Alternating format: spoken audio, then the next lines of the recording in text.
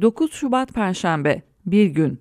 Ozan Gündoğdu Devletten vatandaşa uzatılan şefkat eli. Amcalarım, ninelerim, teyzelerim, kardeşlerim, devletten size müjde, imar barışı geldi. Çevre ve Şehircilik Bakanlığı'nın 2018'de hazırladığı İmar Barışı'nın reklam filmine Hasan Kaçan bu ifadelerle başlıyor. Vatandaşın biri soruyor, Hasan Bey, nedir bu imar barışı? Hasan Kaçan cevaplıyor, devletten vatandaşa uzatılan şefkat eli. O şefkat elini bekleyen binlerce insan göçük altında ezilerek ya da donarak can verdi, vermeye devam ediyor. Tüm Türkiye sıcak yatağında uyumaya utanıyor. Hayatta kalanların yemeği, suyu yok. Sokaktakilerin battaniyesi, çayı, çorbası yok. Enkazlar ne zaman kaldırılır bilen yok. Henüz girilemeyen mahalleler var. Toplam ölü sayısına ilişkin tahmin yürütülüyor ama kesin sayıyı kestirebilen yok. Peki Hasan Kaçan'ın ifadesindeki şefkat eline ne oldu? 11 Mayıs 2018'de yani 24 Haziran 2018 genel seçimlerinden sadece 1,5 ay önce çıkarıldı son imar barışı. 31 Aralık 2017'den önce yapılan ve imar izni olmayan neredeyse tüm yapılara belli bir tutar karşılığında izin veriliyordu. Hem hazine kazanacak hem de kayıtsız yapılar affedilmiş olacaktı. Kaçak yapılara af bir anda seçim şekeri olmuştu. Seçim bitti ama bu sefer de 31 Mart 2019 yerel seçim gündemi yaklaştı. Böylece imar barışının süresi Haziran 2019'a kadar uzatıldı. Çevre ve Şehircilik Bakanı Murat Kurum'un açıklamasına göre 9.210.000 kişi imar affından faydalandı. Hazinenin kasasına da 50 milyar liraya yakın para girdi. Bir deprem ülkesinde yaşayan insanların kaçak yapıların affedilmesine itiraz etmesi beklenirdi ama iktidarın kendisi de nedenle yozlaştığımızın farkındaydı. Kaçak yapılarla oy toplanabiliyordu. İnşaat Mühendisleri Odası Ankara Şube Başkanı Selim Tulumtaş, imar barışı ile kaçak binaların affedilmesini 2.700.000 kişi bombanın üstünde oturuyor ifadesiyle değerlendirdi. Kimse tedirgin bile olmadı. Umurumuzda değildi.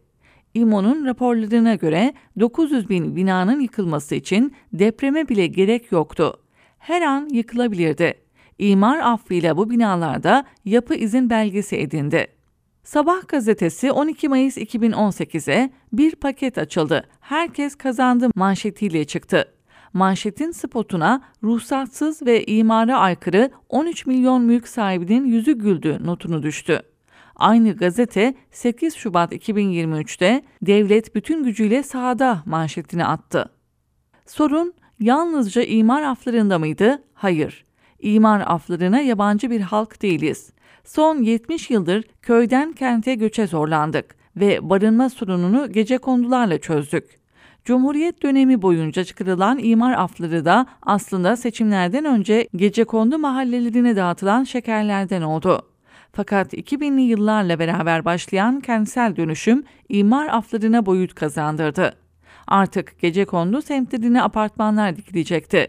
Arsa sahibiyle müteahhit kat karşılığı anlaşacak, gecekondular yıkılacaktı. Öyle de oldu. Türkiye'nin büyük kentlerinin gecekondulu yoksul mahalleleri bu yöntemle apartmanlı yoksul mahallelere dönüştürüldü. Ancak müteahhit ve mülk sahibinin anlaşmasına dayanan kentsel dönüşüm depreme dayanıklı bir yapı stoğu yaratamadı da. Müteahhitler mülk sahipleriyle anlaşırken birbirleriyle rekabete girişti.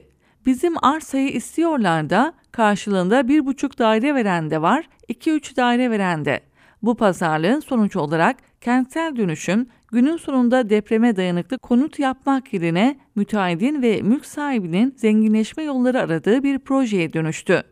İktidar da bundan son derece memnundu. Zenginleşen müteahhitler partiye para akıtıyor, gecekondudan kurtulan aileler iktidarı oylarıyla besliyordu. Ekonomi de konut sektörünün öncülüğünde büyüyordu. Daha ne olsundu? Fakat 2010'lu yıllardan itibaren kente göç durdu. Köyler boşaldı. Kente göç edecek yoğun nüfus hareketliliğinin sonuna gelindi. Böylece konut sektörüne yeni bir dışsal katkı olarak göçmenler devreye girdi. Ancak sayısı milyonları bulan göçmen nüfus hareketliliği de sonsuza kadar süremezdi. O da yavaşlayınca yabancıya vatandaşlık karşılığı konut satışı devreye sokuldu. İktidar konut sektörünü ayakta tutmaya çalışıyordu ama tablo pek berrak değildi. 2010'lu yılların ikinci yarısında konut sektörü için alarm zilleri çalmaya başlamıştı. TÜİK verilerine göre son 3 yılda inşaat maliyetleri %268 oranında artmış. Arsa fiyatları da aynı şekilde. Bu çalışma şartlarında orta gelirli haneler için ev satın almak hayal bile değil. Peki müteahhit nasıl para kazanacak? Bu sorunun cevabını sanırım artık biliyoruz.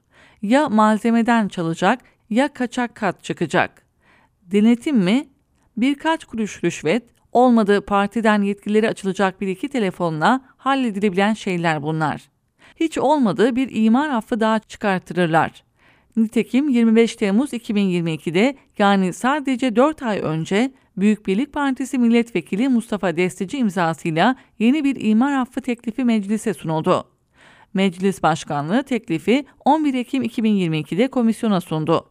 Hala komisyonda bekleyen teklif 6 Şubat depremi olmasaydı belki de seçimden önce yasalaşacaktı. Herhalde artık bunu konuşacak bir yüz kimsede yoktur.